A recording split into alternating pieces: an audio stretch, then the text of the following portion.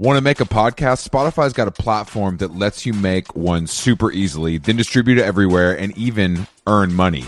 We like that. All in one place for totally free. It's called Spotify for Podcasters, and here's how it works. Spotify for Podcasters lets you record and edit podcasts right from your cellular telephone or your computer, so no matter what your setup is like, you can start creating today. Then you can distribute your podcast to Spotify and everywhere else, those other places that podcasts are heard. Video podcasts are also available on Spotify, and when you want to take conversations with your fans to the next level, Q&As and polls are the best way to get them talking. With Spotify for Podcasters, you can earn money in a variety of ways, including ads and podcast subscriptions. And best of all, it's totally free, zero catch. We've been using it ever since we started How Long Gone. And ever since I discovered Spotify for Podcasters, I feel like having the option of turning off the Q&As and the polls on the user dashboard has really helped boost my creativity and take it to another level. I highly recommend giving it a try. Download the Spotify for Podcasters app or go to www.spotify.com/podcasters to get started.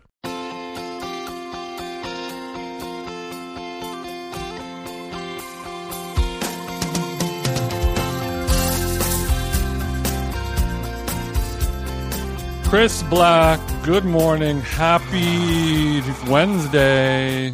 What the hell is up, bro? It's Thursday, bitch. Today's Thursday? Is that what you're saying? Yes, it is Thursday, February 11th, 2021. The sun is shining in beautiful Los Angeles.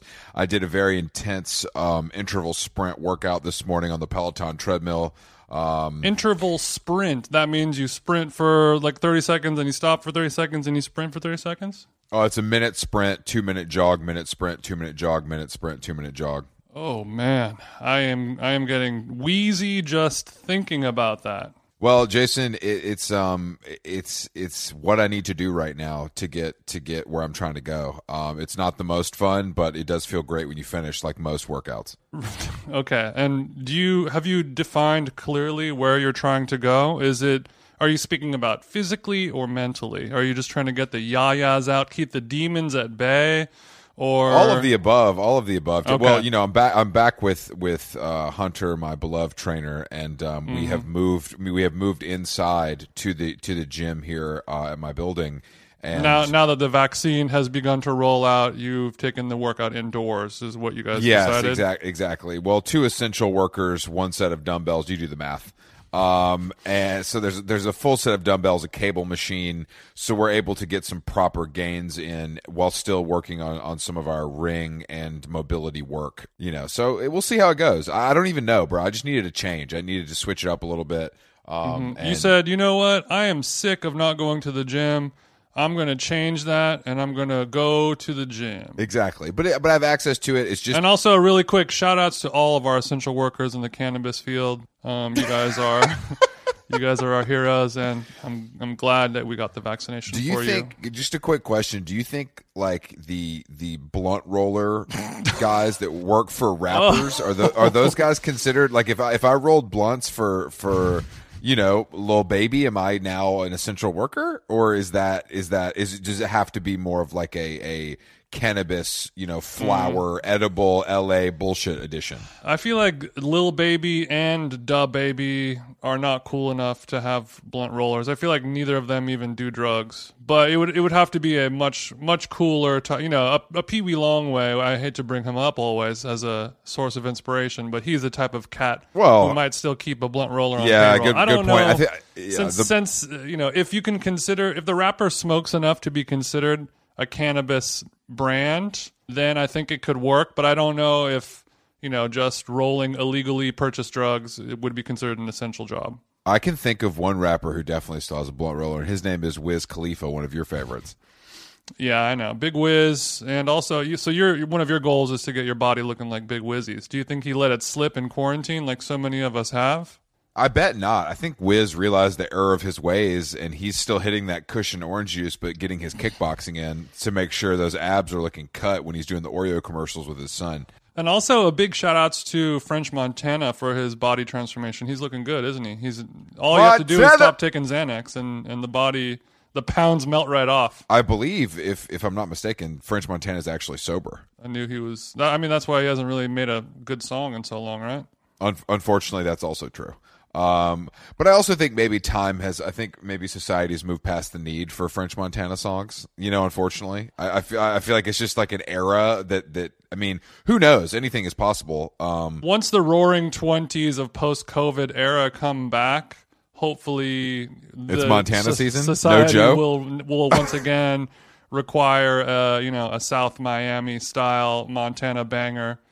But so sober dick ain't hitting the right way is what I'm saying though, and that applies to the pen and the pad. Go ahead. We need to hit Miami, bro. I'm feeling the pull of your takeaway of from all of that is, damn, we need to hit Miami. I was talking Miami. about that with LP a couple days ago because we went to Miami last year. We were like, can you believe last year we were at dumbass Art Basel in Miami, like kind of having a shitty time.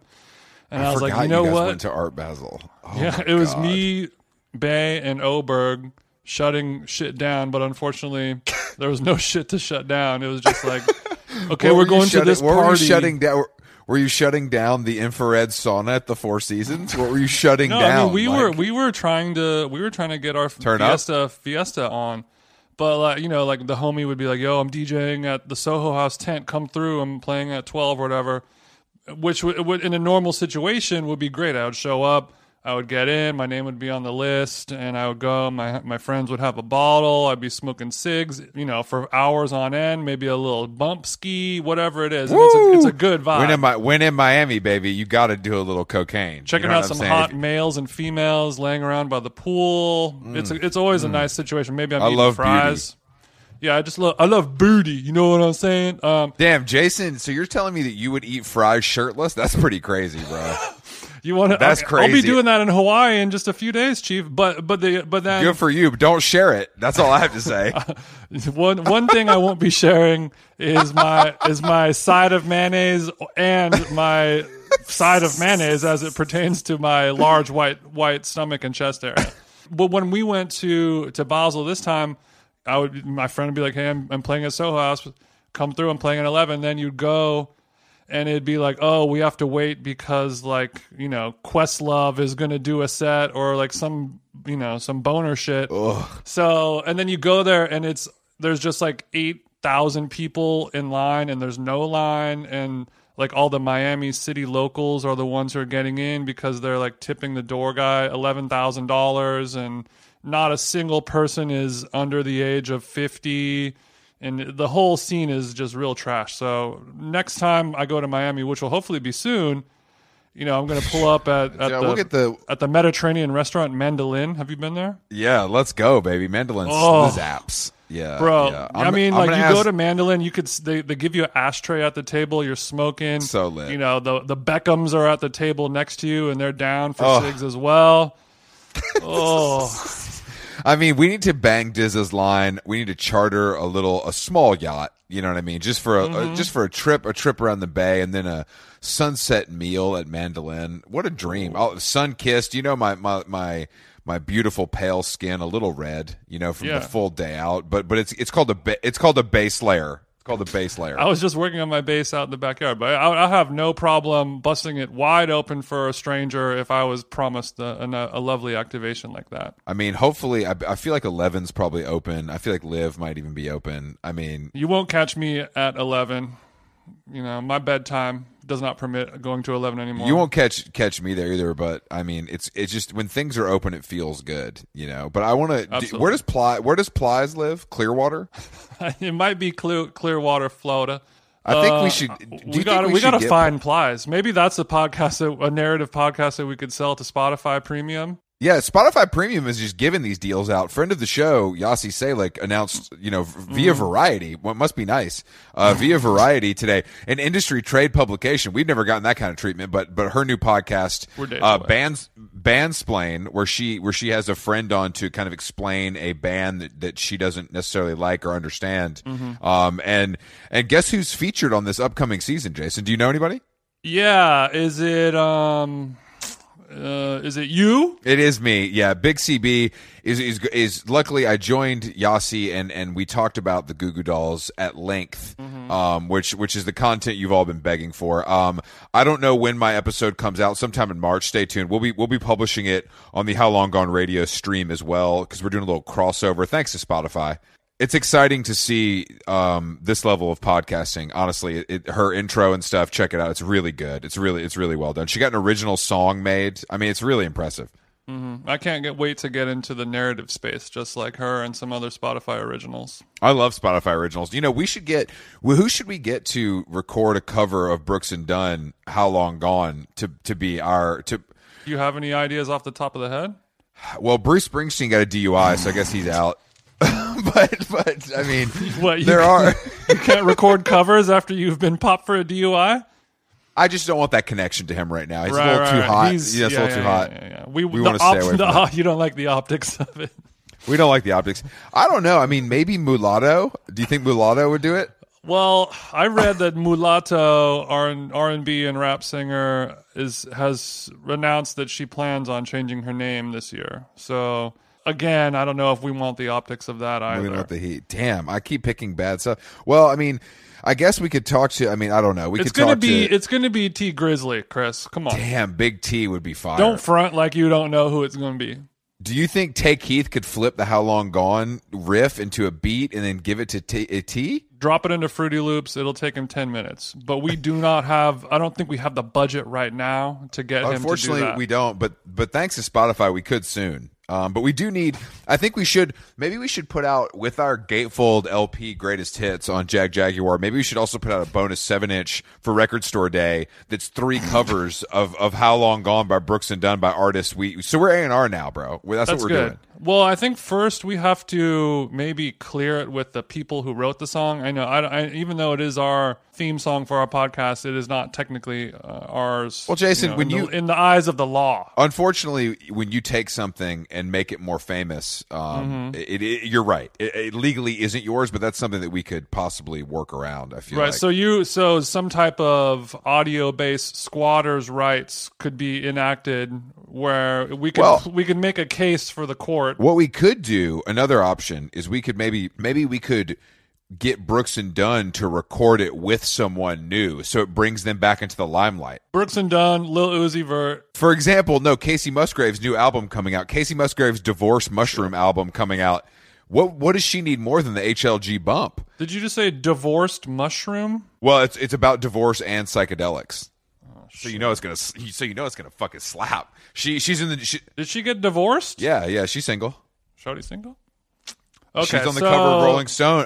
Cover of Rolling Stone by Ryan McGinley today. Full article behind a paywall, but you know how to use incognito mode. Okay, so that is great news for me. I'm glad that she is off of a bean, and then I'm glad that she's on the market, off a bean and on the market. Casey Musgrave. You know, our guest today. How's she looking on the cover? She looking good? She looked good. Our guest today could actually do a very interesting theme song for How Long Gone. Mm-hmm. And I know he'd be taking mushrooms too, probably. Yeah, he'd definitely be gone off the stimmies. No check.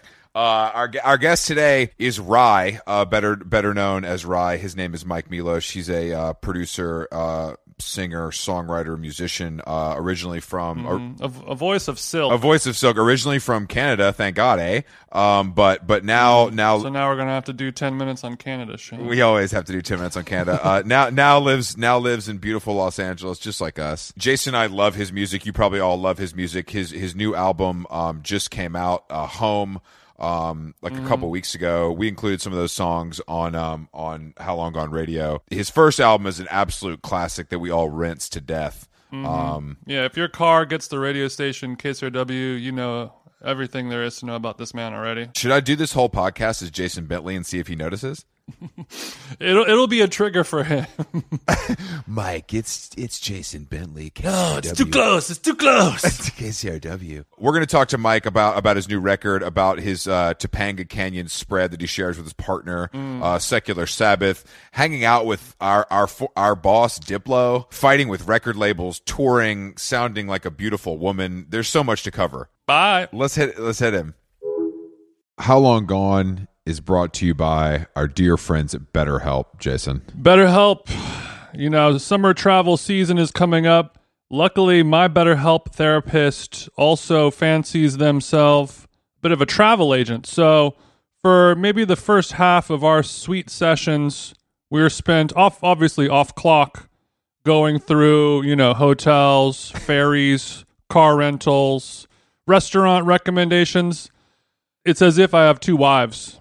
I have two wives inside of me, and yeah, sure. Yeah, so it is a fun way to find and connect different therapists. You get one that you really like.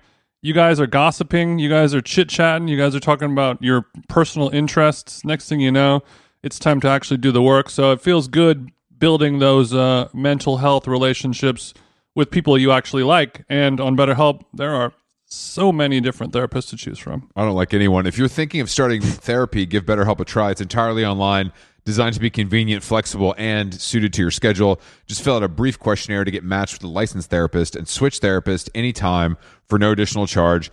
Get it off your chest with BetterHelp. Visit BetterHelp.com/howlong today to get 10% off your first month. That's BetterHelp, HELP.com/howlong. Nice. How Long Gone is brought to you by Nutrafol.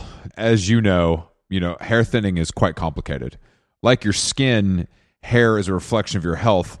And internal factors can impact the way your hair looks, feels, and most importantly, grows. Nutrafol's whole body approach multi-targets underlying root causes like stress, hormone fluctuations, and nutrient gaps for visibly thicker, stronger hair. Go ahead, give it a tug. Nutrafol is the #1 dermatologist recommended hair growth suppy with over 1 million people seeking thicker, stronger, faster growing hair with considerably less shedding. Thank God. Take the first step to visibly thicker, healthier hair for a limited time. Nutrafol is offering our listeners $10 off your first month's subscription and free shipping when you go to Nutrafol.com and enter the promo code HOWLONG, all one word.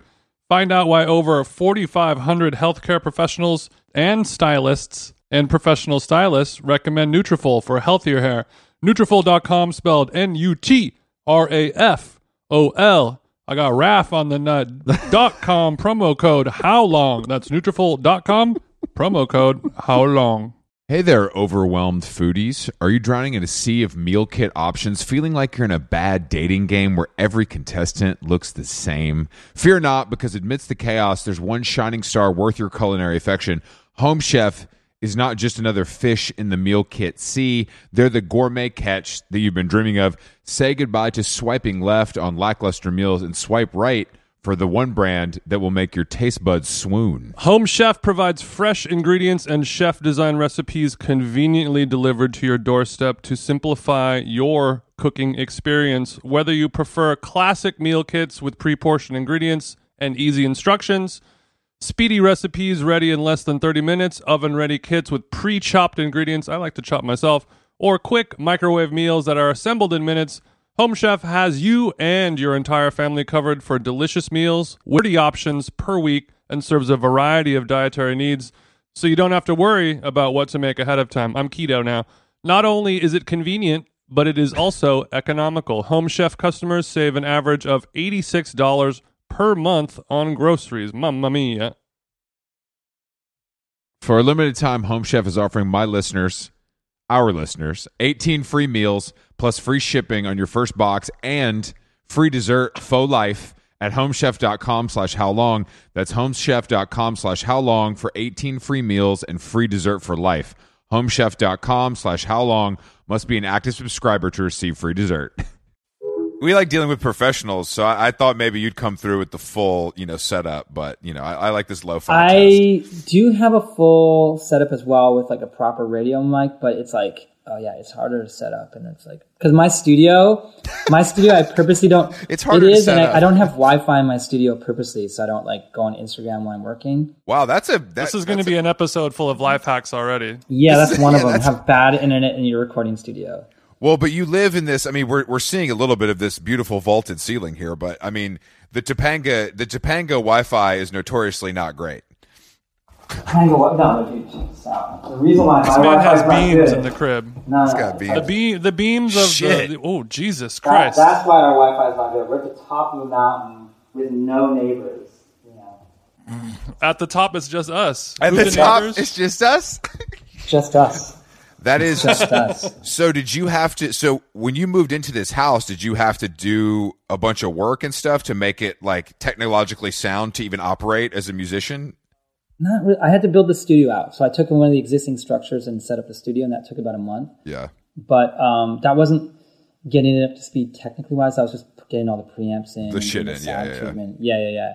It wasn't like, and because I don't want Wi-Fi in the studio, I wasn't trying to. I did have an incident where after I moved in and got the piano in and everything, there was a flood, and I was like, oh shit.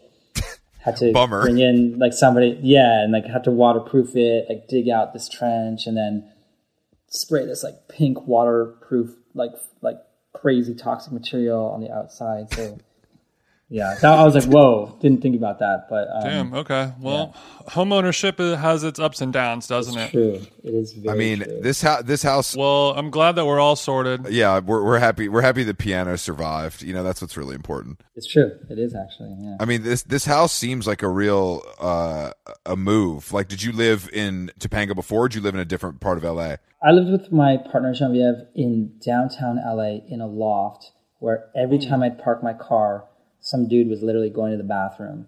And I just like one day I was like, I can't do this anymore. I can't be parallel parking while there's a man. I can't be covered in feces and urine every single day. Not It's every relentless. Not every day. I just, No, I mean I get it. I'm so We over talk we talk often about downtown LA and how unfortunate it is that it is just a sea of urine, unfortunately. yeah, and it's not like those people's fault. Like it's nobody cares to help out all these people that are like It's the land that crazy. time forgot, unfortunately. Well, Yeah. congrats on getting out of there. It makes Topanga life that much sweeter. yeah, it's true. Have you thought about maybe having this crib on the Architectural Digest, perhaps?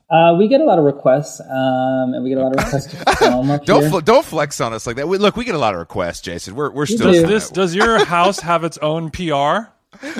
Well, we've rejected all the requests. Okay. Oh, what are you holding out for? I mean, who are you just holding out in general? It's kind of a sacred place. Like I don't want to just, Yeah. Oh. you know what I mean? It would have to be the like right that. scenario for me to let someone do something here, or shoot here, or do something like that. But So, like, if Letterman had you on his Netflix show, you would let him kind of come around and, kick the tires, perhaps. Maybe not Letterman. I would do it. Yeah, I would do it for Letterman. I would do it. I for think Letterman.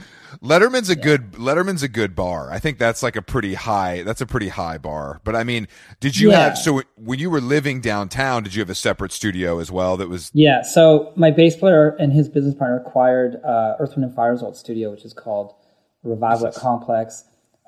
Beautiful room. It was designed by George Massenbury. So I had my drum set up there, my piano there, and I had all my compressors and preamps at his studio. And then when I bought this place, part of me buying this place was I wanted to bring the studio to my house. So I moved everything from their studio here. And it was like part of my workflow. I wanted to be in the country, like on a mountaintop, just making music, So you consider your home to be a very sacred place, you said? Yeah, and it's sacred to both me and Genevieve. Like we do a lot of things here that are creative. And even the way we look at the space, like we've got a gazebo up at top that we do like a morning tea ritual every morning, and Genevieve then writes for like 3 hours without really talking to anyone. Damn. To get on it. Sounds like a dream scenario. Yeah, we have a lot of land. So, we also have a guest house that her dad, he had a double lung transplant, and Genevieve's his primary caregiver. So buying a house that had a guest house that we could have her dad on the property was also really important. So, and he's an amazing guy. Like I get along with him super, super well, and he's really funny and nice. And it's been really cool watching him. He pays his rent on time? He pays his rent on time. And yeah, I'm like knocking at his door. I'm like, I know you're healing from a double lung transplant, but give me that money. No, he's a rad dude. He's a rad dude. And it's been really good for him. Yeah. What do you do exactly on your morning tea ritual besides drinking tea, obviously? Yeah, it's not like Earl Grey. We do like It's not some PG tips. It's not PG tips. Yeah, it's not PG tips. We're not doing Red Rose. It's not the Red Rose like Teats Right. Okay, it's some shit that you can't get, bro. They don't have this shit at Vaughn's. They do not have it at Vaughn's. It's we import all this tea from China and Taiwan, and it's like a gung fu style tea ceremony where you have small cups but lots of them, and you aerate the tea, and the tea changes over the multiple cups, and it's kind of like a meditation without the first pressing is different than the second pressing, and things get better and worse. Yeah, one of my closest friends, his mom is really into that super crazy expensive imported from China tea. Yeah. And she was saying like some of that shit, it costs more than some high level flour. I'm talking about marijuana here. You know what I'm saying? So how much is that shit hitting per pound is what I'm asking you, Chief. Honestly, some tea is really expensive. I know. Well, sometimes it's worth buying it when you're in Taipei, for example, because they don't really know what you're importing. You've got these cakes of tea. Yeah. Some cakes are like $10,000. Some cakes are $50. It depends on how old and from where. And I don't blow $10,000 on a cake of tea though. Like I'm not that guy. Right. I don't roll that hard with my tea. No. That's some Elon Musk level shit. That is I'd be surprised if he did tea ceremony, but we would too. We would too. Yeah, I think he's more of like a coffee enema kind of guy, but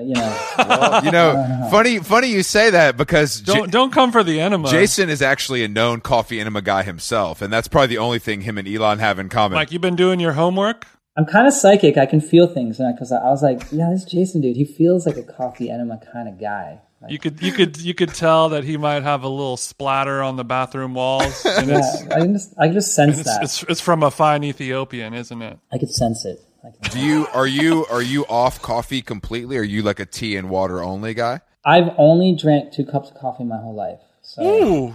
It's not that I'm off coffee. I never got into. So you had one Tim Hortons. What about an espresso martini though, Mike? One Tim Hortons. Dude, I've never had a Tim Hortons coffee. What? You've never had a double-double? I've never had a Tim Hortons coffee. I've had the odd donut hole. There we go. Okay, that's more important. A Timbit is probably more important than the double-double, I would say. I've had a Timbit. When the tea is as good as it is at Timmy's, why would you have coffee? Good point. The tea at Tim Hortons is so highbrow. It's so highbrow. That's actually, he didn't want to tell us, but that's actually, when he was saying importing tea, he's actually meaning importing Canada. Tim Hortons from the north. Vancouver's probably the closest. You take one sip of that, you're like, it doesn't have to be this good, but how does Tim do it? How does Tim do it's it? A northern high mountain tea from Tim Hortons. It's like, no. Tim Hortons, sadly, has never done it for me. I know it's like the pride of Canada. I'm like, really? McDonald's doesn't do it for us. If it that's true. What's your favorite Canadian export then? What do you miss the most about the homeland? Besides the friendly people, obviously, of course. Yeah, like my family and my friends and stuff like that. I was talking more President's Choice canned cold brew or something important, or maybe a President's Choice chocolate chip cookie, maybe. Okay, so President's Choice, I think they're referring to Trump on that and his level of discernment, because President's Choice is not... He does have good taste. He has really great taste. That is not a great cookie. The President's Choice cookie is like soy lecithin as an emulsifier. Like, it's a terrible ingredient. Damn, Mike, you're coming. Golly, Mike's firing shots at the homeland left and right here. I'm sorry to our Canadian listeners. Mike, where do you stand on xanthan gum, though? You like xanthan gum? I'm not a xanthan gum kind of guy. I'm not into emulsifiers, dude. I'm not into the emulsification of any product. Mm-hmm. You like it loose. I like it not just loose. I like it like fresh. I like it. What about a natural emulsification, like as you might do with a olive oil vinaigrette? Well, you can't really emulsify the balsamic vinegar unless you've got a good Dijon in there, and you want like an Alsatian Dijon. Oh! Mike, I walked you into a trap, and you hit a home run with that answer. You could try all day, and I'll probably swing pretty well. He said, "Come for me, bro." Yeah. He said the Alsatian Dijon. Yeah. Well, you are right about that. You do need an emulsifying agent like a fine Dijon to. I knew you were trying to catch me there, but if you have the hand strength and a good quality whisk, you might get a little something going. You get some separation, though. I mean, you can whisk that all day, and you're going to get some separation. No, you're right. You're right. Damn. So, Mike, you're of the culinary arts, is what it seems like. Not only do you enjoy the fine teas of the world, Yeah, you've revealed the yourself. fine musics of the world. I don't know if you know this about me, but I'm very famous for being very serious about eggs. I did not know this about you. How would Okay. we know that exactly? Is that like a publicized? Is that in the liner notes? Like, what are we talking about here? I did a 4-page spread. Talk about that when you were on Rogan? No, not on Rogan. I did a 4-page spread in a la carte magazine. Really? Where they flew over a journalist just to photograph me cooking eggs. Because I take eggs super seriously. Yeah, Oh. So he's yeah. a chef in the kitchen, not just in the studio, is what you're saying. Okay. Just for breakfast. Just for breakfast. Prepare to only talk about eggs for the next hour, Mike. We can talk about it all day. Well, we can talk about eggs all day. I assume you keep chickens? Okay, so there's a point of Tough contention subject. here. It's a tough subject because we have a lot of mountain lions, we have a lot of bobcats, and we've been talking about, do we want to have a chicken coop or not?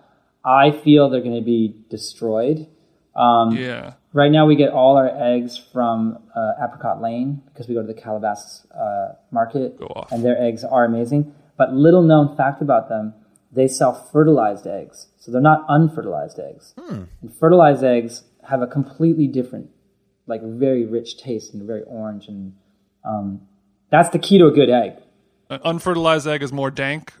I hear the weed reference. I don't know if dank would be the term, but Okay. I think they're more robust. They're more robust. Okay. Thank you for using terms that I can understand and not stooping to Jason's level. Robusto. Okay. I mean, I've never smoked weed in my whole life. So like once it gets into weed categorization, like that category, I'm out. Like I don't. So you're telling me are you drug free, Mike? I'm drug free. Yeah, I've always been. That's really interesting, actually. I'm that weird guy that's never smoked weed, and you're like, wait, what? Like you've never tried weed? I'm like, yeah. But your life partner will dabble though, right? She grew up in a very different environment. She grew up at Esalen and Big Sur. Her Okay. her mom. It's in the water. Yeah, and her mom was there for 50 years, and she ran the Healing Arts Center there, and they were doing a lot of, like, if you read Michael Pollan's book, a lot of the LSD experiments were actually at Esalen. I mean, even Aldous Huxley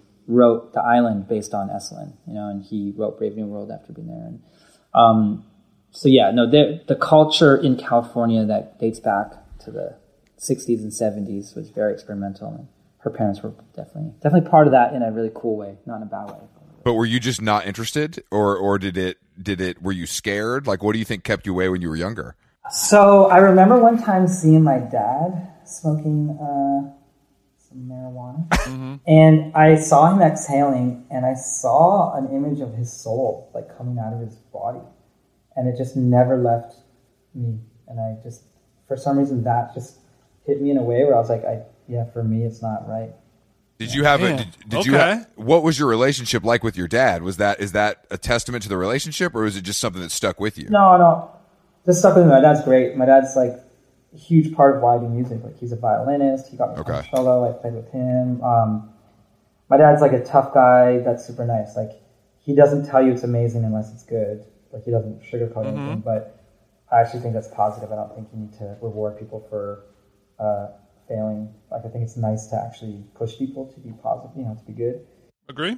He's I have an amazing relationship with my parents. My parents are super amazing people, really nice. With those instruments, with the cello, violin, that stuff, it does seem very it seems regimented in a way that maybe like learning guitar at that age doesn't.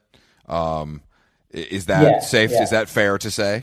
Yeah, I started really young, and I started the Suzuki method, which is still based around having fun and being very tactile, but there's a lot of theory, and there's a lot of perfection with like how you place your arm and how you use the bow, and you just have to get that. Where piano, you can hit it, and it's going to sound good, but cello, you got to really work at it to get it. You started on cello? More nuanced. Yeah, I was 3 when I first started playing cello. Jeez. So the cello was bigger than you. When you're young, you play a smaller cello. It's not a full-size cello. Tiger Woods' ass over here starting real young where the putter's too big.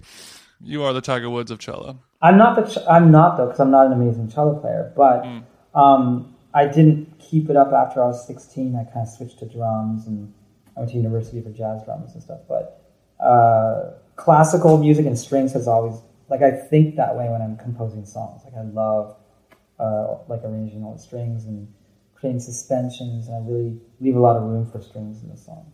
Yeah, I mean, I think that's a interesting way to approach it versus, like, you know, playing the guitar and kind of fucking around and coming to it later. You know, I think you got the foundation. You were learning to read music as like a child. Yeah, definitely. And I was in choirs as a kid, and I went to a dance school, so I did ballet as well, which is also very regimented, and the patterns are, there's a lot of discipline. And then I did speed swimming as well, so I was like competitive swimmer as a young person. Damn, all right, bro, leave something for the rest of us. All right, leave something for the rest of us. All right, relax, Mike. Okay, damn. And then on top of all that, I'm also psychic. So that's cool too. I am, yeah. But, well, you were essentially you were mentioning, you know, like you were able to see your dad's soul leaving his body. You were mentioning having some sort of psychic abilities and ability to read people's auras and things like that. How, why, you know, elaborate on that. Was there a eureka moment? Was it always there? Did something happen? The first time I ever saw an aura, if you really want to go down that route. We do. I think. Are we talking to the other Hollywood medium right now, or is this? I just want to make sure we're on the right podcast. This is your moment. Okay, this good. Is your moment. Okay, good. Okay. I'm sitting down. Endlessly interesting to us. Honestly, I'm down because most of the interviews I do are like, why'd you make a record? And like, so let's go for it. Yeah, we love your music. We don't give a fuck about talking about it. Great. That's perfect. Okay. So I'm skateboarding. I'm like 10 or 11 years old, and my best friend at the time was named Sahab. Amazing dude, and we used to skateboard like to the wee hours because both our parents had very laissez-faire attitudes in terms of like curfews and stuff. And we were skating, and we used to like steal like wood from construction sites and build ramps and like whatever. Mm-hmm. And there was one time where I saw him coming around this corner, and he was doing the power slide, and he fell and he slipped, and he like hit the ground really hard. And I saw this like explosion of red shoot out from him. And I saw this red color like. And he was like just shooting from him, and he was super angry that he fell. And I was like, it was the first time I realized that this red explosion was because he was angry, and he was angry at himself for falling and not like pulling off his trick or something like that. But that was the very first time I was like, oh wow, there's like, because as a kid when I saw the soul with my dad, that was an isolated thing, and I didn't know that it was different. I thought you're so young, unless you see something like whatever. Mm-hmm. But everyone sees the red when things like that happens. Oh, sorry, everyone does. But that was like the first time I was like, okay, I do like the mystic. Like I'm interested in it, and music to me is mystical, and I'm not scared of it in any way. You know? Okay, are you still seeing things like that nowadays? Do you really want to go there? Yes, absolutely. All right, I do see tons of things. Do you want me to tell you like a really crazy one? Yes. Okay. How could we say no to that? Why do you? Yeah, you're looking at me like we're scared. Like you're like we're asking. You know. All right. No. Okay. Here we go. So I'm playing it. We're going on this trip. I'm playing a show in Italy. You're going on a trip. Okay. So I'm playing a show in Italy, and we're playing this tiny little town. They're doing this festival. It's really strange because I'm like, how do they even afford to bring bands there? Mm-hmm. And the guy opening for us was the drummer for Caribou, and I was like, okay. We get there to do sound check. It's the history of the town where there was like a Freemason / Rosicrucian hideout in like the 1400s or something. And we're in the green room, and I hear this chanting, and we look to this kind of churchy looking room that's below us through like a kind of like a crack in the wall that had been covered up. And we see these people in these cloaks singing this really weird chant. It's like 2 PM. Cool. Well, that was neat, but it felt kind of weird. But I was like, why are they dressed in these clothes? Boom, fast forward to, I'm in the middle of the concert, and I'm playing, and we're in this square, and there's this massive church, and there's this beautiful old tree in the middle, and there's like 500 people just watching us play. And I see this black, like solid black, absence of light creature come out from behind the tree. And it's huge. It's like 7.5 feet tall. You're on stage. You're singing. Like you're fully performing. I'm singing. I'm fully performing. And to be honest, I've gotten really good at not being affected like by the crowd. Like I stay in it. Yeah. I'll see a fight break out at a festival, and I'm like, oh, I'll just keep singing, or something will happen, or someone talking. I'm like, oh, I'll ignore it, or I don't know, like someone flashes you, and you're like, whatever. You just keep singing. I love the idea of a fight breaking out during a Rhye set, though. That's my favorite scenario, I think. I saw it at Coachella, actually. I was like, that's weird. That is not what the music inspires in me personally, but everybody comes to things differently. No. I know that. Exactly, you know. But I see this creature like roll out, and he has red eyes, but they're not glowing red; they're just red. And he's like just looking at me, and he keeps doing this weird thing with his head, kind of like what dogs do, where like he was turning his head sideways, trying to like figure me out or something. Mm-hmm. This creature like watched 3 songs, and then like so he was fucking with the set. He liked what he heard. Do you think he worked at Pitchfork? Yes. Oh, that would explain it. That would explain it. Those creatures over there. Yeah, okay, sorry, go continue. No, he did not work at Pitchfork. I don't think he was a musician or a viewer. I think he was just like this weird thing that I saw in Italy. And then he went and kind of rotated out and disappeared behind a tree. And then we just did the rest of the concert. And it was super fun. It was cool. And fast forward to 3 a.m. So I don't tell my whole band about it because I'm like, everyone just thinks I'm going to be like, it's like having problems, you know. Hey, like did you guys see that demon on song 12? So I didn't bring it up. The next day, I'm eating breakfast in the lobby of this super old hotel that we're in, and my bass player is like ghostly white. I'm like, "What's up, dude?" He's like, "Dude, I had like a really, really strange experience last night." I was like, "What's that?" It was like 3 a.m. Like this black creature came over my bed and like compressed me and was pushing me down, and I was paralyzed and I couldn't move. And he's like, I got into this kind of like challenge with this entity where I was telling it I wasn't scared of it and stuff, and I was like, that's really weird, dude. Like, and I described what I saw, and he was like, it looked exactly the same as that. And so it was weird to have me not tell anyone about it, and then him confirm that's this really weird creature. What is that condition called when you feel like you have like a demon over your bed holding you down? Sleep paralysis. Sleep paralysis, right? So it sounded like that a little bit when you were describing it. It completely did, and I've seen that documentary about sleep paralysis, and I'm like, oh yeah, that's what that sounds like. But what I saw I wasn't sleeping. I was like mid-performance, and I was very awake, you know. So occasions like this arise all the time. I guess if I was, possessing the same brain as you, I probably wouldn't want to do drugs either. Yeah, I don't know if it's connected to that or not, but I also have like a type of synesthesia, which is connected to epilepsy, and I already dance in these kind of like liminal spaces that are outside of reality when I have an episode. So I'm like, I think there's an element of it. I don't want to push the envelope on that with drugs because my episodes are actually incredibly painful. They're not like physically. I tasted colors. Right. Yeah, like I feel like my skin's on fire and like I feel this really, really gross sensation in my mouth. How long does something like that last? Wow, like 2 minutes usually. It's very disorientating and I like forget if I'm talking to someone, I won't know who they are for that period of time. And easy. How often does this happen? I've like figured out strategies for controlling it. So when I was young, I was getting them a couple times a day, and they were very like consuming. And then as I got older, I started being able to envision this like circle, and outside the circle was the episode, and inside the circle was normality. And I would kind of push through that, and I could kind of keep it at bay. But if I get exhausted or if I get really tired, I get them. So like on tour, sometimes I'll get them at night. I'll just be lying in my bed and I'd have to like talk myself out of it kind of. But I'm glad you figured out a strategy to control it. I mean, that's the hardest part, I'm sure.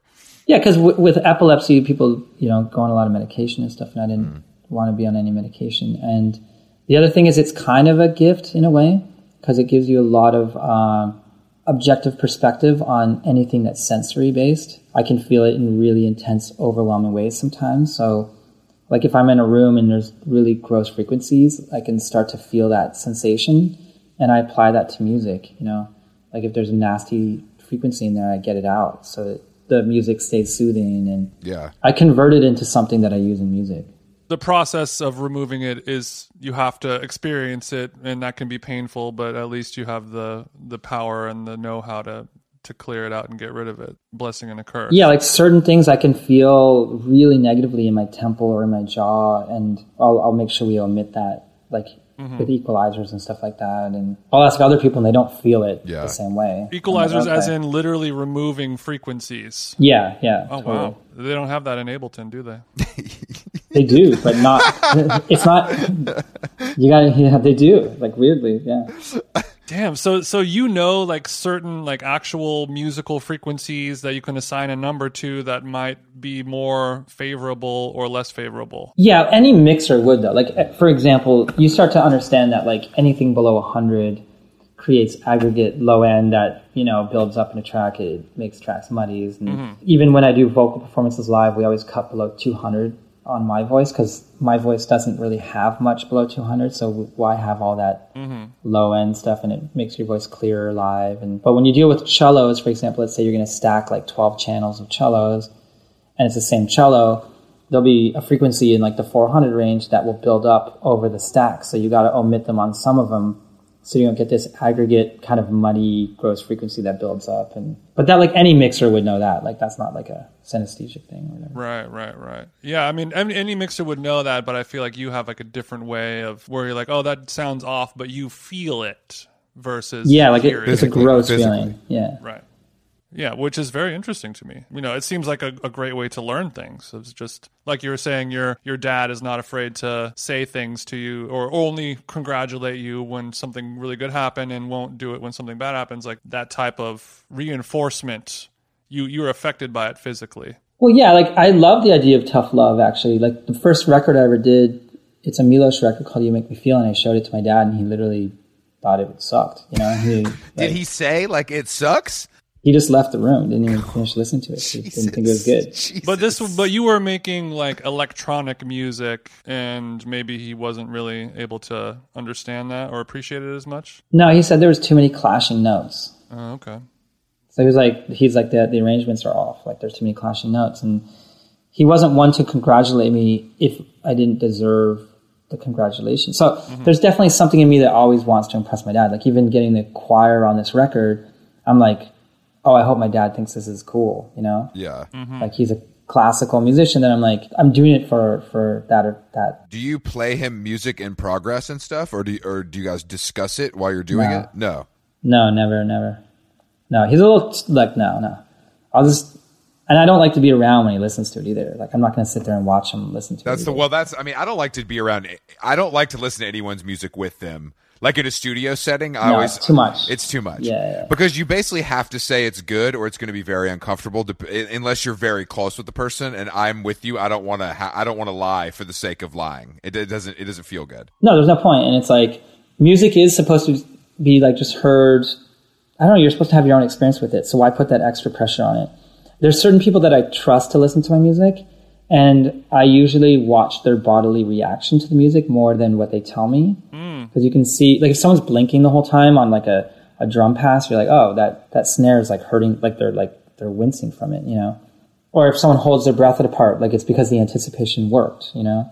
Or when they start breathing quicker, you can observe these things about people, but people don't always tell you what the right thing is. It's better to kind of observe how they experience it as opposed to their intellectual argument. As Shakira says, the hips don't lie. Good point.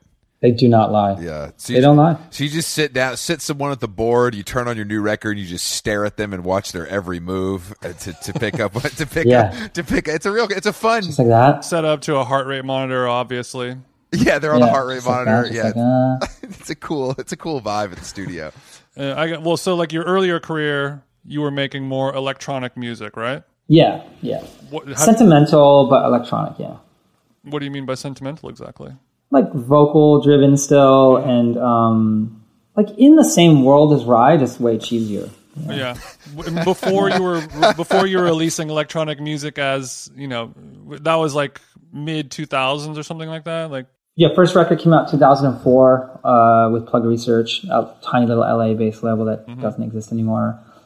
Third record with them in K7.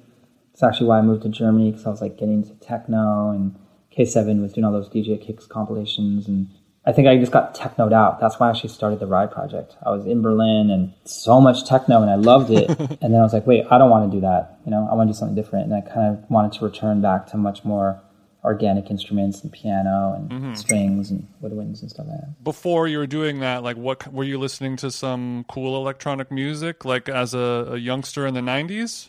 Oh my God, I loved like a lot of experimental electronic. I loved Autechre. They were one of my favorite groups. And to some people, Autechre is not listenable. I mean, it's so, it's like weird. And, it is. Aphex Twin, Square Pusher, that whole Warp series, Red Snapper. Like, there was a lot of music in there. I also like that whole techno dance scene that came into Toronto, from like Carl Craig to Derek May, like proper dance music and Ella Planet E kind of stuff. And did you have a DJ name as like when you were listening to that stuff as a kid in the 90s? I never DJ'd. And no, I didn't DJ. Yeah, I never really wanted to DJ actually.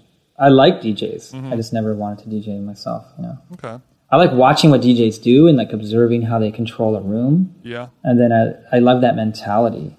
But I'm interested in playing like live instruments and stuff like that. But there's a lot you can learn from a really good DJ when you watch them just get a room going and they set a tone. And oh yeah. Actually, my roommate Kelly was a DJ in Montreal, and every Thursday, Friday, Saturday I'd be with him. He'd be DJing and I'd just be hanging out. And it was really cool to watch like what would lose a crowd versus what would keep a crowd. And he got really good at like maintaining the crowd's energy. And his whole theory is like, as long as the women in the room are happy, then it's a good party. So he's always like keeping the girls dancing, because that was always my theory as well. I always had the same exact thing. Yeah, like why do you really want to be in, like all testosterone, angry hip hop show is not that fun. Like I'm like, great, whatever. But if everyone's like having fun and dancing with each other, and It's interesting because, Jason, I've seen you DJ a million times. The only thing I learned was how to smoke cigarettes and hit buttons at the same time. So that's, I don't know. Maybe I wasn't paying attention. Maybe I wasn't seeing it the right way. You're not insulting my clairvoyance in the club, Chris. I'm sorry. That's the sleight of hand of a DJ. That's true. That's the sleight of hand. You made it look so effortless. You think he's just like doing nothing. Yeah. Like when you watch Wes, like Diplo DJ, because, I'm really good friends with him. I have the same DJ a lot. Like he looks like he's just partying, but he's really thinking about what is happening to keep the party going. Like there's a reason why he's successful. He keeps people going. It's really cool to watch. He gets the people going. Yeah, it's similar to the it costs a lot of money to look this cheap phrase. It takes a lot of years and experience to make it look like you're just up there hitting buttons, because anyone can do that, but you aren't, and he is, or she is. Exactly, and he or she is doing it better, Justice for DJ. It's about time DJs got a little respect. I'm just kidding. That's never going to happen, but they do. I mean, one can dream. They get rich. That's good enough, right? Well, they get rich. They don't even need respect because they got so much money. That's what I'm saying. That's exactly what I'm saying. Yeah, like we can be mean to them. They can afford it.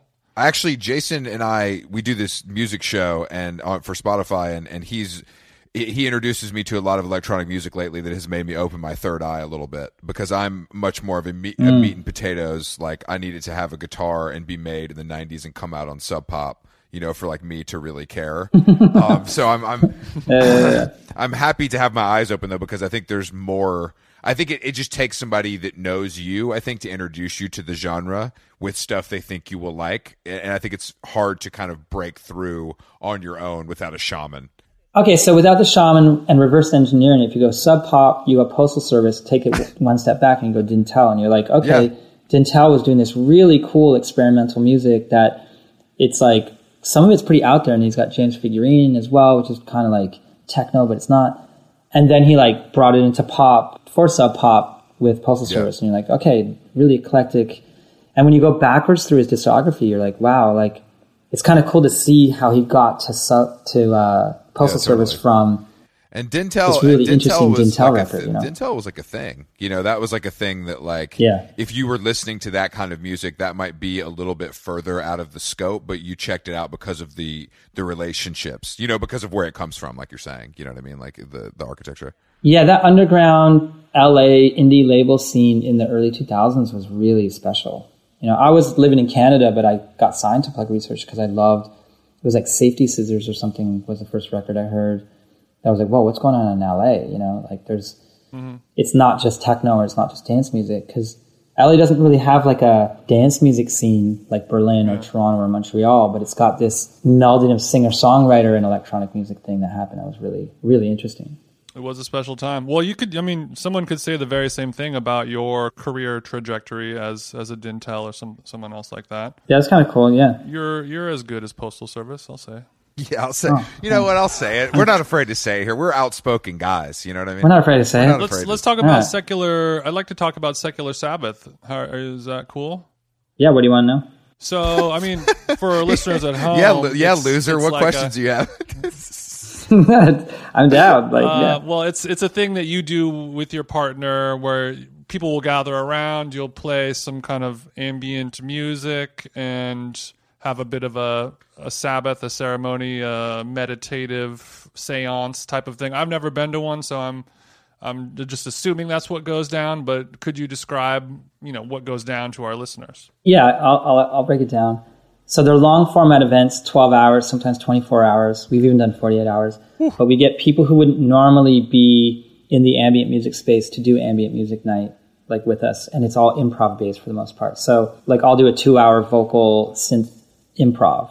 And then like Diplo will do a kind of improv DJ / produced ambient set, or Joshua from Glitch Mob will do his, or Joseph August, who plays drums in normal bands, like does this like really weird modular stuff, and Joel Shearer, who's like a guitarist that's played with everyone from Fishbone to like Damien Rice. He'll be doing these like looped weird. But then we have tea ceremony usually at it. We try to have massage therapists that kind of come from Genevieve's Esalen upbringing, because her mom ran the Healing Arts Center there for 50 years and taught massage therapy. So we have like 4-handed or 6-handed massage for these like 20 increments, and we've done them in Iceland. Like me and Oliver Arnold did a 4-hour vocal piano improv together. That's how I kind of got to meet him musically. And done them in LA. We've done them in New York, London. Done them a lot in the desert. We're doing one on Wednesday actually for Genevieve's birthday for like 10 people, and we're not going to film it. We're just going to keep it really private. But yeah, it's kind of an experimental evening that part of it is like you can fall asleep if you want. You can, the last one we got to do in LA, it was 300 people, and we had like 120 Persian rugs put out in this defunct like Buddhist temple in Highland Park, and we had dinner for like everybody, and then breakfast as well, and performances through the night. And we started the whole evening with holotropic breath work, which is super intense to see 300 people like doing this holotropic breath work. Yeah, it's like pretty interesting. And then it gets very trippy. I think a lot of people could categorize it as kind of trippy. You never know what's going to happen because it's all improv based. So yeah. What about drug use? Is drug use encouraged? Is it not talked about? What is that? How does that play into it? The way I look at any of that stuff, it's like we discourage alcohol, because I think alcohol brings out the wrong vibe in people. I don't talk about anything else. If someone like does like some shrooms, like it has nothing to do with me, like whatever. But the biggest thing is people just be really respectful of each other and nice. And but if you come to one of our events, if you're a jerk, like you'll be ousted pretty quick. It's pretty mellow. Everyone's like there for that. We've done a couple in the hot springs where we had 2 Bunch Palms. The hot springs there, we had our friend Cassie doing like sound bowls, but with people floating in the water, and she's floating around you with like these sound healing bowls. Really, really beautiful experience. And do you guys have like an ultimate end goal to it? Is there something that you'd like to achieve that you haven't had a chance to achieve with it yet? Well, we're just letting it grow naturally, because it's like something we enjoy doing. Like one of the coolest things I did this whole pandemic was go to James Turrell's Road and Crater, and I did a performance for my friend Fatima, who is like an amazing choreographer. She did some of the choreography for Kanye West's choir thing that he did there. So she kind of became friends with them, and they let her come out for her birthday and had me sing and do a private secular Sabbath at James Turrell's Crater. And it was like, wow, this is it's just for us in this moment. Too bad we can't share it with people, but it was such a profound, beautiful moment that it informs other things I do musically. The end goal now is we're starting a record label, and we're going to start putting out some ambient music, and some of the artists that have worked with us for the event, we're going to try to put out some of their music. But we're just kind of like going with it at a natural pace. Nothing, we're not trying to take over the world. We're just trying to put out high quality, sonic quality, like high sonic quality stuff. So I did an hour-long record that we'll release at some point, and it's kind of more classical. There's a lot of piano, a lot of strings on it, vocals, but no words. Can't wait. Yeah, it's super chill. It's super chill. Are these ticketed? Like when we're saying 300 people, are we talking about? Yeah. Yeah, I think most of them seem to be kind of invite only, and then there'll be some more public facing ones as well, right? Yeah, because we can't ever do them that big because the 300 we discovered is actually a bit too big. You lose some of the intimacy.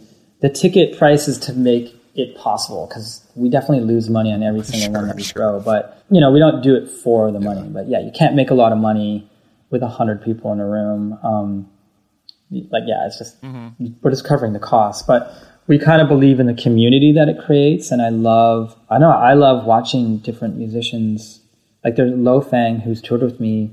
He's like opened for me a lot. He's done a lot of them with us, like in Mexico and stuff. And he does these beautiful cello improvs and sings, but then he's like a joker as well. And I'll sing with him. And like we did this one where we had everyone lying on the ground, and me and Matt just walked over people singing at them. And they're just like lying down. And it's a weird thing to be like, wow, I went to a Rhye show that had 3,000 people in Mexico, and then I somehow got into this 100-person event where I'm like standing over you singing. It's kind of weird, but but it's cool. Like it's fun. Doing the Lord's work, I say. What is the? I mean, what is the? I imagine you were supposed to be on tour right now. Yeah, we canceled so many shows. Huge bummer. Huge bummer. Where do you stand on doing, virtual live stream concert events and things like that? I would like to do it, but I think with everything that I try to do, to get it to a certain quality is really hard and really expensive. Yeah. And I'll probably end up doing about 2 of them in the next 8 months. But we're already trying to piece together how we're going to film a performance, and it's just the overhead is $50,000 just to get it off the ground. So because you mentioned before, you really, really care about the audio quality, the sonic quality. You're not gonna do it if it's not just the right way that you want it to be. Yeah, we're not just putting up iPhones and hoping it sounds good, and it's just Right. Don't talk about this podcast while you're on it, okay? Let's not. Don't come for us. No. No, you guys sound great. No, but it's music's really challenging when you have live drums and strings to get the mix right. Is really hard. When you watch a live stream video, you're just if it sounds good, you're like, holy shit, this actually sounds halfway decent. You expect it to be kind of shitty, which is unfortunate. Yeah, but yeah. Like you said, to get something filmed and looking really excellent, that's really going to cost a shitload of money. Yeah, and I've done a lot of the live streams with Secular Sabbath where we use an iRig or these different scenarios of being able to try the live thing. And it's really challenging once you get more than one instrument. You're like, okay.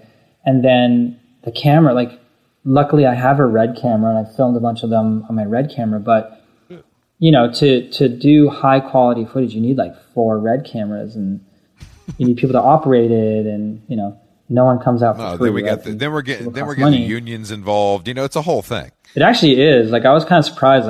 The Jimmy Fallon show that we did was a huge production, and it's a pandemic, and we're like, how do we do it? And we had 5 cameras there. I've got my band, which is 7 people. Then we had some rollerbladers rollerblading around us. I'm like, we're already at 20 people out of nowhere, and you're like, oh wait, so you have to do COVID testing. It just gets really challenging really quickly. We haven't even had Sweet Green yet. It's a whole thing. Yeah, exactly. I wanted to ask about that because I think these performances, and we've talked about this a lot on the show, is that a lot of these late night performances, television, have been really great during COVID. People have gotten really creative, and I don't know who's paying for it, whether there's a budget from the show or it's a sponsor from the show or it's the artist or the label or whoever, but it's making that thing that I always love, late night I've watched those on YouTube all the time, but it's made them a lot more compelling. And it's almost, to me, it's replaced the music video in some ways as far as production level goes. And I think a lot of people are watching them. I don't know your experience of doing one, though, it was a big deal. It was a pain in the ass. I wouldn't say pain in the ass because I enjoy those challenges, but there's a lot of variables to consider. And you can't just do one a week, the next thing that we're going to do, I'm like, okay, let's set it up. Where are we going to do it? What's the environment? Can we do it outside? Because that would make it a lot easier from a COVID perspective.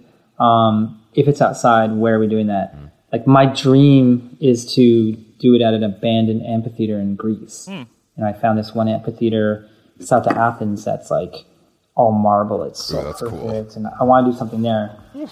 Yeah, but I'm like, okay, we have to fly there though. So we probably have to fly, have 10 days of quarantining, and then I don't know if I'm gonna be able to pull that off because that's like flights for 10 people. Like, you know, where's the money? There's some realities there, but I know I'm looking at a lot of places in LA too to think, how can we do this that's visually beautiful, but we can get the right acoustics as well. And like, what does that look like? Yeah, I mean, that's two different challenges, right? You know what I mean? The acoustic part and the aesthetically pleasing visually part, and it's going to be tough. But I think that, the Grease thing sounds fucking insane. I mean, that sounds like perfect, you know? Absolutely. But that also sounds maybe like the hardest possible scenario, so...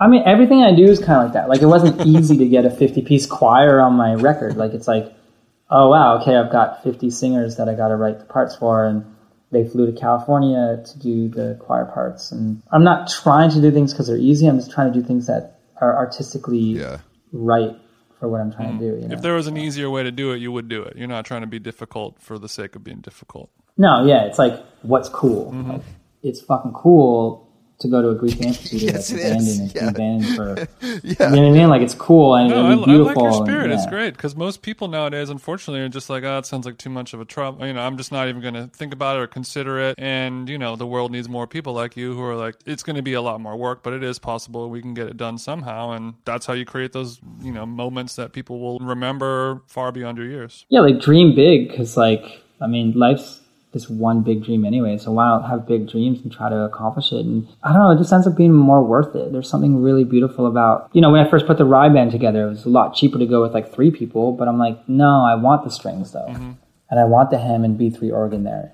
It's like, okay, the very first tour I put together, I lost like $53,000, and I was like, oh. okay, let me rethink this. Okay, how are we going to do this? All right, the only way I can make money as a musician is by touring, and I lost $53,000 doing that. So maybe the T-shirts should cost more. How do we do this? And you start to think of ways. Yeah, I mean, you know, how do you offset those costs and whatever? Yeah. Well, Chris was mentioning aesthetics a second ago. I've noticed that you always have a very nice sweater on. Yeah. What are your favorite sweater brands? This is Elder Statesman. Love Elder Statesman. I knew it was Elder. I was going to call it out, but I didn't want to steal your thunder. I know Mike really be rocking designer Elder Statesman all the time. Yeah, I mean this. Yeah. I love like Marnie sweaters. I love this one brand called ERL. Shout out to ERL really making waves. I think his time has come finally. Yeah. There's like Isabel Marant actually has some really beautiful men's sweaters. I've been wearing those. I'm kind of a sweater guy, but like maybe I'm just trying to bring some Canada down into California. Nothing wrong with it. Yeah, you're going to pull out the Roots cardigan in a little bit and give us a tour. I can't wait. I have a bunch of Roots sweatshirts. I mean, I'm not going to lie. We know it's your home has a cabin-esque feel to it anyway. It's perfect for a sweater situation. It gets a little nippier up there at night than it does down in the flats, doesn't it? It does. Topanga actually gets kind of chilly for sure. Yeah, 100%. Not like Saskatoon, but you know, by California standards. Not Saskatoon. No, it's not. It's not flash freezing death. Are you the type of person that when you do leave the house, you're always, you know, put together in a nice Marnie sweater and some trousers, or is there an athleisure, casual, going to Erewhon outfit for you? I personally love dressing in a way that you're dressed down, so it's casual, but then if you have an eye for it, you're like, oh, that sweater's dope. It's like not overly pretentious or, you know, but it's colorful and it's like, yeah. Quiet luxury is what I coined that term for that style of dressing, where it's for the heads. If you know, you know. Yeah, if you know, you know. And if you kind of think about it, you're like, I don't like leather soled shoes. You know, I'm like, I want my feet to be comfortable. So I do like Nikes or Birkenstocks and stuff like that. But I don't like suits. You're not going to really catch me in a 3-piece suit unless what are we wearing to the Grammys, bro? Like, what's the idea? It's a good question. Grammys is worth. Okay, yeah, no. But if you had to go for suiting though, what are we talking about? What's your go-to? I'm a little bit biased with Brioni because I've done some singing with them, and I do love a lot of their clothing. It's a fun word to say. I like that it's kind of. I did this amazing vocal performance for them for Men's Fashion Week, and it was like me in a church, like singing to like the head of GQ, the head of Vogue. Like it was actually insane. I was wearing this custom suede jacket that just like looks super fly, and I don't know, they got some amazing stuff. Yeah, it's like low key, but then when you get closer, like, oh wait, that's like super quality, you know. that kind of vibe. I wanted to circle back before we end about eggs. Yes, sir. Let's just get back to. I'm sorry, we go. gotta get back to the important stuff. He let me talk about clothes for 30 seconds, but we need to get back to eggs. Let's get back to eggs. Yeah. People will say you could tell a lot about a chef by how they make just a standard plain French omelet or something like that. How are you cooking your eggs? What is your way to judge how much another person is an egg whisperer like you are? I like to approach my eggs the same way I approach my music, which is mixing genres. So I have what's called the mixed genre egg, where I'm so happy you think it's going to be a fry, then it turns into a scramble. But it's all about the ingredients. It's all about the quality of stuff. You got to saute the onions for at least 15 minutes before you even mess around with anything. It's slow. It's an old Russian technique for making varenika. You saute the onions for a long time. If I do a boiled egg, it's always 6 minutes and 45 to 55 seconds, depending on the size of the egg. Take it out into ice water, cut into discs so it's candied in the middle, and then you steam some beets with a little bit of truffle salt on it, onions. Get a really good burrata or goat cheese in there. Do you have one of those egg slicers, or we cut by hand? No, man. No. You can't cheat if you're going to do eggs, man. Okay. You got to have a really nice Japanese blade. Yep. It's super sharp, so when you cut it, everything's by hand. You can't. I understand. Kind of like when you poach eggs, you got to spin the water and you got to put the vinegar in. You can't just use the egg. Okay. Where do you stand on scrambling eggs with oil versus butter? Does it always have to be butter? Has to be butter. Oil is not good for you cooked at high temperatures. And coconut imparts too much of a flavor on the egg. So butter all day, all night. Yeah, I don't want coconut eggs. What kind of butter are we using, if you don't mind me asking? Come on. I mean, we get either imported New Zealand butter or Irish butter. Okay. Where do you do your grocery shopping at? I'm very lucky in that I live in Topanga, so we have two places that we get our food. One is this Malibu farm, so all the produce is from a farm. It's 30-minute drive from here, but it's superior. And then we go to the Calabasas farmers market every Saturday, and the eggs I get is from Apricot Lane, which is by far the best eggs. Yeah, maybe I need to make a trip out to the Calabasas farmers market. Would you consider it worth the trip? I think it's the best farmers market in LA. I also like the layout because I don't get as stressed out. Like some of the other ones I get, it's a little too compact and I get a little bit stressed out in them. Not unlike Calabasas itself, a little room to stretch out. Little room to stretch out, and there's a very, very Topanga vibe, because a lot of people from Topanga go there. So even though Calabasas gets a bit of a bad rap, not on this podcast. No, I was actually there this weekend. Not on this podcast. I went. I was driving through, and I went in, and I was like, I think I understand Calabasas now, like the energy and the spirit of it, and it's not just the place where Drake lives.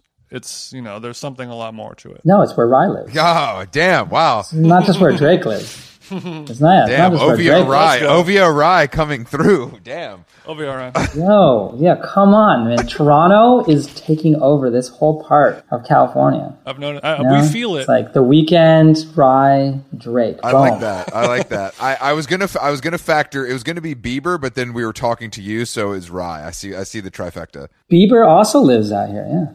No, famously. Yeah, there's something to it. No, there's trees. I got tons of trees. There's nature. It's no neighbors to complain when I'm making music. There's no helicopters overhead, which really helps when you're recording. There's a light ordinance here, so you can see the stars at night here. I didn't know there was a light ordinance there. There's no street lights. So it's like a little slice of Sedona. Little slice of Canada. Mike, I feel like I don't know, man. I feel like you've kind of got it figured out. You flipped my whole life outlook on its head right now, because I'm kind of the opposite of you in every way, So I'm really happy to hear all of this.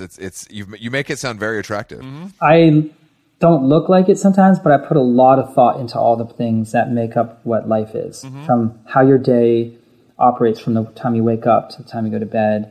Enjoyment and deepening your friendships is a really important part of the way I look at life.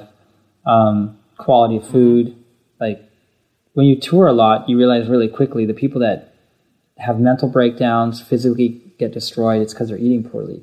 You got to eat really healthy on tour. Getting rid of alcohol. Not that you have to do it you're sober, quote unquote, like A&A, but just not having a lot of alcohol on tour really helps. People that get blitzed, they do not make it. past like 6 months. So for me, it's like it's all about enjoyment of life and having adventures. What about exercise, Mike? Yeah, what's the program? Well, we do African dance class once a week, which I really love. So I love like African dancing. Mike is Super fucking fun. dialed, Jason. We look like peasants right now. My man is. This podcast should not be free. Is what I've been thinking. This guy is giving away the jewels. So you're saying when I'm earlier, I'm boasting about my sprint routine on the treadmill, and this motherfucker's African dancing for workouts right now. Yeah, because it's fun, right? It's not just like repeating a motion over and over because you're trying to get your heart rate up. It's like we're having fun for a couple hours, like learning dance moves, and that's super fun. And that can help you in and out of the bedroom, am I right? It does. Understand how to move your hips. There's functional patterns. If you ever looked into functional pattern work, it's really interesting. Like all the movement-based functional patterns, like realigning your body. I have some of those functional pattern balls and stuff. Definitely, I'm not trying to get super muscular because that actually restricts your chest and your ability to sing really well. You need to. Well, then you need to call your boy Drake then, because his chest looking swole. It might affect the voice, man. He doesn't sing. He's not famous for being a singer.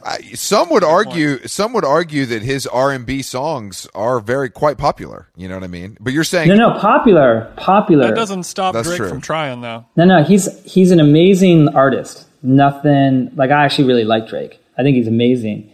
I don't think he's resting on his like vocal prowess, right? Like I see what you're saying. Singing. He's resting on his like lyrics, his like style, like the stuff they put out. Like it's a different thing. That kind like becoming big like him because he's a big dude. Like I would never want to fight that guy. Like I would. Not that I'm known to fight people, but for me it's health based. Like hiking, keeping your cardiovascular good. Like I do like a little bit of weights, but not to get bulky, just to keep toned. And so you don't have the Peloton in the studio then? I do not have the Peloton studio. However, I did used to race bikes competitively, so I used to be really interested in road biking and mountain biking. Hell yeah! But you've hung that up. You don't do that anymore at all. I stopped. This is the perfect place to bike because this whole region is like. That's why I asked. that. Yeah. Yeah, it's a bike heavy place, but when we moved in, there was a really bad bike accident right in front of our house. Here's my dog, by the way. Say hi. Hi, dog. Yeah, there was a really, really bad bike accident, and me and Genevieve kind of like, I thought he had died, but he made it through, but massive head injury right in front of our house because he fell. And I just was like, you know what? I made it this far in my life without any serious accidents on bikes, and I used to be pretty wild mountain biking, and I'm just like, I think I'm good now. Like ready to hang up the spokes. The very similar trajectory of us podcasting with singer and songwriter Dashboard Confessional, talking about a near-death motorcycle accident that really kind of changed his life. He had to learn how to play guitar again from scratch. Yeah, I had a motorbike briefly in Thailand. I lived there for a year, and I got a CBR 600 Hell yeah. Racing bike, and it's like incredibly fast. And 4 weeks in, I sold it. I was like, I am going to kill myself. This is not going to work for me. This is not going to work for me. Yeah, I downgraded to a scooter, and I was like, I'm good. I had a pickup truck and a scooter. Safety first. That's it. Mike, thank you for joining us, dude. It's been a pleasure. The new record is in stores now wherever you purchase or stream music, correct? Yes. We'll look for you on whatever live show means, hopefully 2022, if not on youtube.com. I guarantee I'm going to do something by the end of this year live. Love to hear it. Willing it into the universe. Like proper with a crowd. Yeah, it's going to happen like the fall. I'm definitely doing a concert. I don't know where in the world, but I want to do a bunch of them, but I'm definitely doing a proper Rhye concert. Rhye unplugged at the Calabasas Farmers Market. Yeah, that's what we're talking about. He's gonna trade. That's the goal. The dream big. For eggs, just a regular guy. Thanks for taking the time to talk to us. Thanks, man. It was a pleasure. Congrats on the album and everything. Thanks, guys. You guys are hilarious. I'll talk to you. Bye.